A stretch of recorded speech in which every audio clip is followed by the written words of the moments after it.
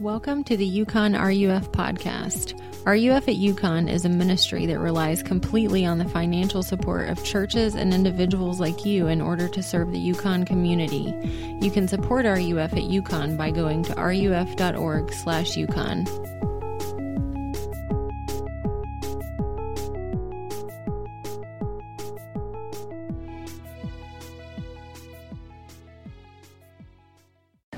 Guys, my name is Lucas, for those that I have not met or don't know well, and I'm just really glad you're here. I'm thankful that you came. I know that you could be studying or cramming for a test tomorrow or just sleeping or something like that. So it's really good to have you. And, RUF, we want to be a community that's centered around Jesus, and what that means is that all are welcome, no matter what they think about Jesus, to come and examine who this Jesus is as we look at the Bible. And it's my hope that those who are Christians would come here and grow in their love for him and their service to him. So this semester we've been going through this series where we just take on a passage in the Gospel of Mark and kind of work through it and see this account of Jesus' ministry and his life and who he was and what he did. And today we're going to come to, this is one of the most central passages really in the Gospel of Mark, this account of Jesus. And so I'm excited to share it with you. So let's look at it. I'll read it for us. This is after Jesus has been doing lots of amazing things and gathering crowds and gathering his disciples, his kind of inner ring. And it picks up in verse 27 of chapter 8 here. It says, "And Jesus went on with his disciples to the villages of Caesarea Philippi. And on the way he asked his disciples, 'Who do people say that I am?' And they told him, 'John the Baptist, and others say Elijah, and others one of the prophets.' And he asked them, 'But who do you say that I am?' And Peter answered him, 'You are the Christ.' And he strictly charged them to tell no one about him. And he began to teach them that the Son of Man," Jesus calls himself the Son of Man, by the way. He began to teach them that the Son of Man must suffer many things and be rejected by the elders and the chief priests and scribes and be killed, and after 3 days rise again. And he said this plainly. And Peter took him aside and began to rebuke him. But turning and seeing his disciples, he rebuked Peter and said, 'Get behind me, Satan! For you are not setting your mind on the things of God, but on the things of man.' And calling the crowd to him with his disciples, he said to them, 'If anyone would come after me, let him deny himself and take up his cross and follow me. For whoever would save his life will lose it. But whoever loses his life for my sake and the gospel's will save it. For what does it profit a man to gain the whole world and forfeit his soul? For what can a man give in return for his soul? For whoever is ashamed of me and my words in this adulterous and sinful generation, of him will the Son of Man also be ashamed when he comes in the glory of his Father with the holy angels.'" Whew. Okay, let's pray again. Heavenly Father, as we now come to this word, send us your Spirit to guide us and change us, applying it to our hearts, we pray. In Jesus' name, amen. I heard a story this week about a woman named Karen. And Karen was married to a man who was a student. He was actually studying to be a pastor in seminary. And so they had kids, and Karen was she was working so that her husband could take these classes and so they could provide for their kids. And she had a really good job in quality control at a big pharmaceutical company. And in the course of her work, there was a big order of syringes. So one of the things her company made was syringes. And this order in the production process had been messed up and contaminated. And she was the one in charge of inspecting and signing off that these are good. And she failed them. So this massive quantity of syringes worth tons of money. And she said, "No, these were contaminated. We can't sell these." And she was called into her boss's office, and he was like, "You really just need to, there's too much money at stake.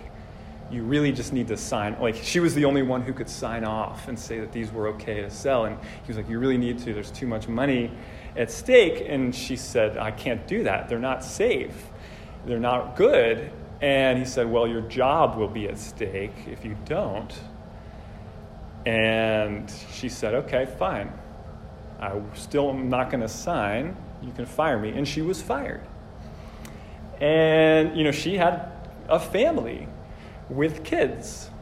She had kids, and, it was not clear where money would come from after that. Thankfully, other things came along.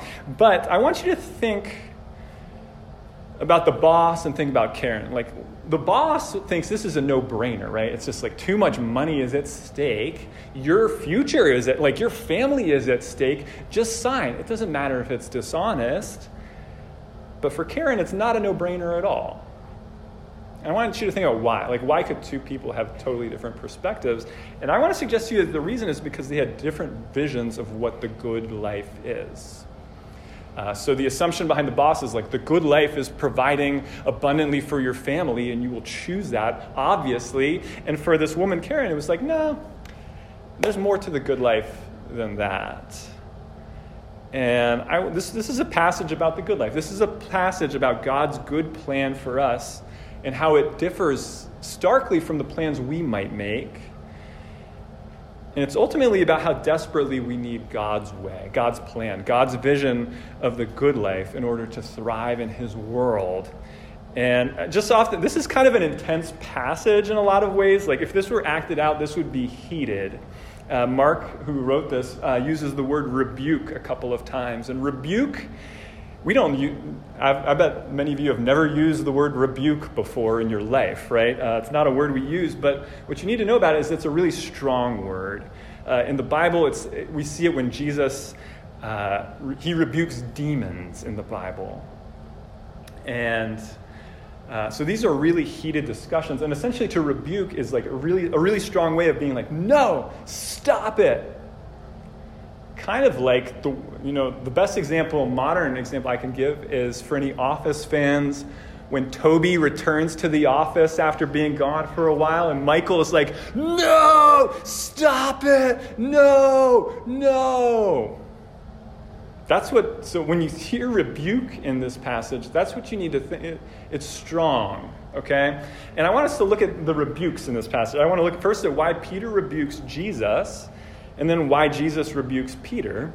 And finally, I want to look at Jesus' message for all disciples. So first of all, why Peter rebukes Jesus. At the beginning of this passage, Jesus has been traveling with his disciples, and he's been teaching them about what he calls the kingdom of God. And along the way, he asks, God, you've been traveling with me for a while. Who do people say that I am? And they answer, and they say, some say John the Baptist, raised from the dead. And some say the former prophet Elijah, reincarnated or something like that. So people have these different views, and maybe Jesus is one of the prophets. And Jesus says, that's what all the people say. But who do you say that I am? And Peter, the disciple Peter, says, I know who you are. You are the Christ. And Jesus says, don't tell anyone. And he says, because I'm going to suffer and die and be raised from the dead. And when Peter hears about this stuff, about Jesus suffering and dying, it says that Peter rebukes Jesus. So Peter's strongly rebuking Jesus. Now, why does he do that? It has to do with the word Christ, actually, and what that means. When we hear Christ, usually we think Jesus' last name, right? Jesus Christ. But what it actually means is the anointed one. It's a Greek translation of the Hebrew word Messiah. And in those days, you would anoint like a king with oil. And it was this symbolic action that you would take for a priest or a king or a prophet, setting them apart for this work that they're going to do. But in Israel at that time, there was an expectation that the anointed one was going to come. And this was the anointed one from God who would set everything right. And the expectation at that time was that particularly what needed to be set right was that Rome was, the Roman Empire controlled Israel. And so the expectation was the anointed one, the Christ, when he comes, is going to defeat Rome, and he's going to establish us, Israel, as the world superpower. So when Peter says, Jesus, you're the Christ, he's thinking about the good life. He's thinking about the life where his people are free, and he is free, Life is good. By the way, he's like Jesus' second in command now, right? Like he's Jesus' boy and Jesus is the Christ. And then when Jesus starts talking about suffering and dying, that doesn't fit at all with Peter's vision of the good life. In Peter's mind, it's the exact opposite of what was supposed to happen. And so he rebukes Jesus. We live 2,000 years after this. We're not worried about the Roman Empire anymore, but we are a lot like Peter. If you were to ask UConn students what they want, they would all probably give some version of what Peter wants. We all desperately want to be free and want to have a good life. We want to not have many cares and live freely. What I hear UConn students like you say a lot of the time is I want to be set, or so-and-so is set. Isn't that what we want? We just want to be set. And just like Peter, the difficulty we have with following Jesus is that we want to hold on to our freedom and this idea that we have of the good life, and it seems to get in the way. And Jesus seems to get in the way of that. So that's why Peter rebukes Jesus. But I want to look now at why Jesus rebukes Peter. So in verse 33 up here, Peter's rebuking Jesus. And because Jesus is saying, I'm going to suffer and die. But then Peter's like, no. And Jesus says, get behind me, Satan, which is a crazy thing to say, right? And it's a way of saying, in other words, like, Peter, the way you are thinking right now is actually satanic. It's satanic. And he says that Peter has got his mind on the things of man instead of on the things of God. Now, what's he talking about? What Peter does not see is that he's actually not free. And even if he got everything he wanted, he still wouldn't be free because his vision of the good life owns him. So much so that it makes him rebuke God himself. Like, who does that, right? What are you living for? I think we all essentially kind of want the same thing, and it's not even that extravagant. We want to live comfortably, right? We want to have someone who loves us, maybe, have a good job, maybe a family, go on vacations, things like this. And that's all great stuff. Like, those things are not bad. But what I want you to see is if you build your life on that stuff, if your life is only meaningful with that stuff, then you're in a very dangerous position. Because when that life begins to get threatened, your world gets flipped upside down, and you'll see that life actually owns you. For instance, you freak out, right? You get dumped, or your crush doesn't like you back, and you freak out. When you spend Friday night alone, when you don't get the internship, or when you have to change majors, when you get a bad grade, when money gets tight, whatever it is. You guys, I'm sure many of you struggle with anxiety. I struggle with anxiety a lot. It's horrible, right? Like being really anxious. And it's probably, when we're really anxious, it's probably related to our vision of the good life being threatened. Or maybe some of us struggle with anger, right? It's crazy. Like, we think, we lash out in anger, and then we think, where did that come from? Oh my gosh. And what I want us to see is it probably came from our vision of the good life being threatened some way. Maybe you struggle to love people and make time for people, which is an important thing to do. And if you struggle with that, it might be because you're consumed by your vision of what the good life is for you. And even if you get all the stuff, right, and plenty of people get all the stuff, it still has the potential to own you because once you have it, you have to preserve it. It can always be threatened. Nothing is ever enough. And so what we typically think of going along with our lives freely, is actually a form of slavery. And according to Jesus, it's a slavery that can steal your soul, actually. And so Peter's vision of the good life owns him so much that he actually freaks out on Jesus himself, God himself, when it gets threatened. Like, think about that. What on earth would make anyone rebuke Jesus? The one who did everything right, the one who never sinned against anyone, the one who was always kind and compassionate, right? The only way you would do it is if you were actually enslaved by something. What are the things for you that if they were taken away would make you say, no, no, no, to God himself? All right, we may not actually rebuke God. Like, I don't think we do that kind of thing anymore, really. But we may forget about him for a long time. We may walk away from him and just say, you know what, like prayer is not for me anymore. Or, RUF or the church is not for me anymore. Or like, it'll be a long time before I think about him anymore. And so the reason Jesus rebukes Peter and he says, get behind me, Satan, is that he can see exactly what's going on in Peter's heart, how dangerous it is. He knows that the only cure is for him to die and rise again. He has to die for Peter to get better. And it's at this point in the story that Jesus kind of draws everyone. So this has been like a private moment with Jesus and Peter, and now he kind of draws in and gives his message for all the disciples. And this is what it is. He gathers them, and he says, if anyone would come after me, they must deny themselves, take up their cross, and follow him. Now, what is Jesus talking about? I think our tendency is to read this and think to be a faithful Christian means to be as miserable as possible. To be a Christian, I need to go out and look for ways to be more miserable to show how serious I am.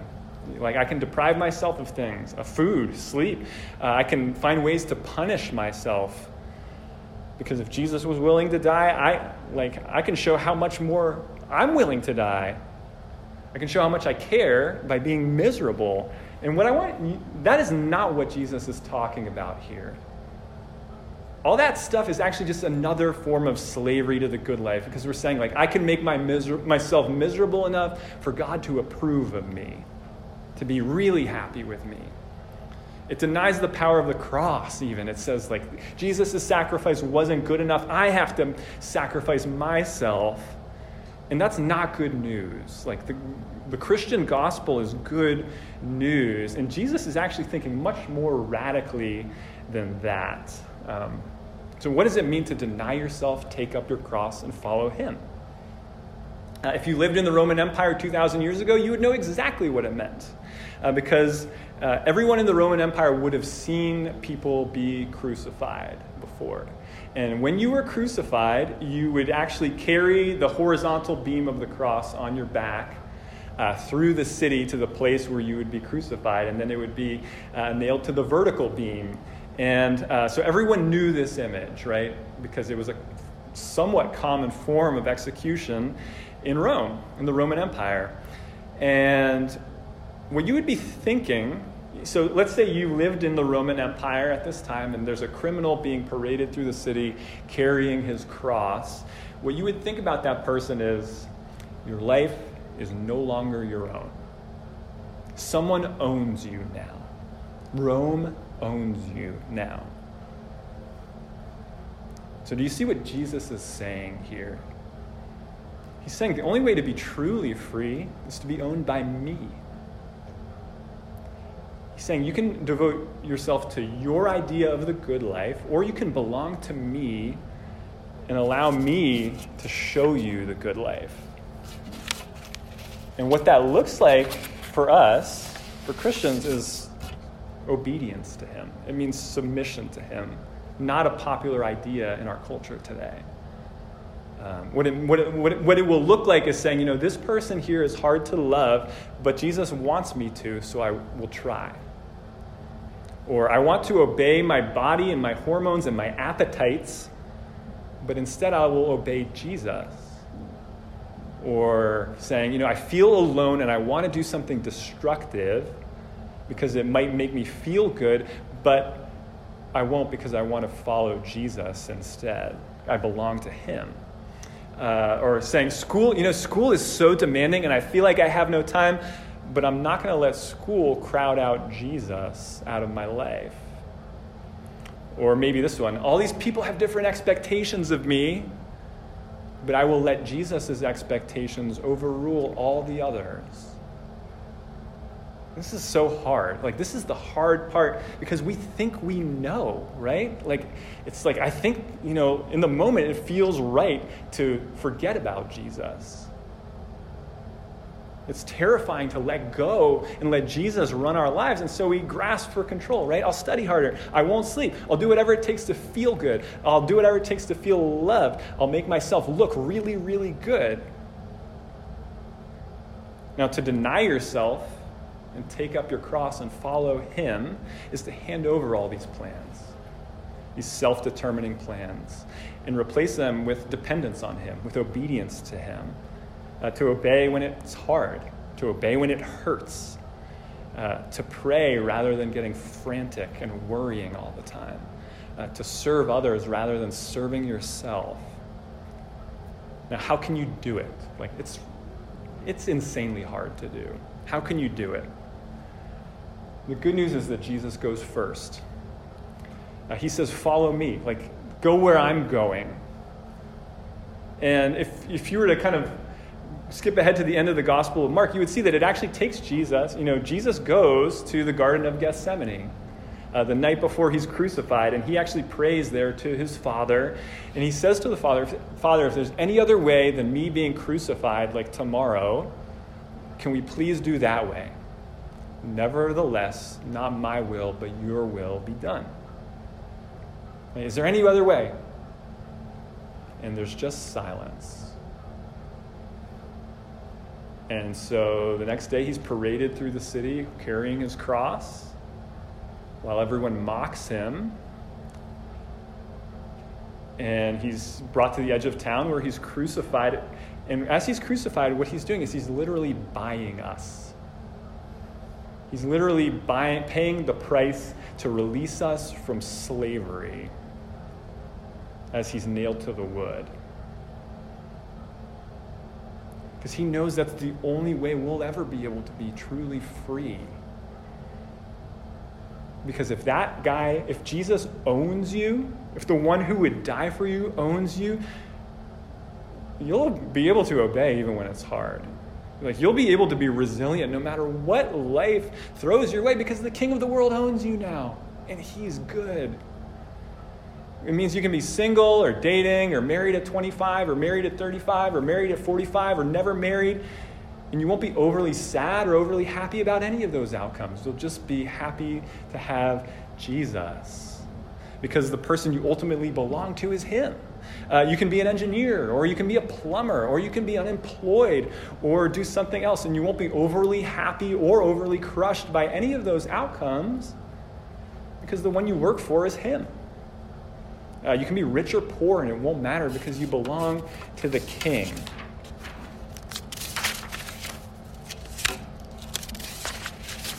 Now, the proof that this actually works is Peter.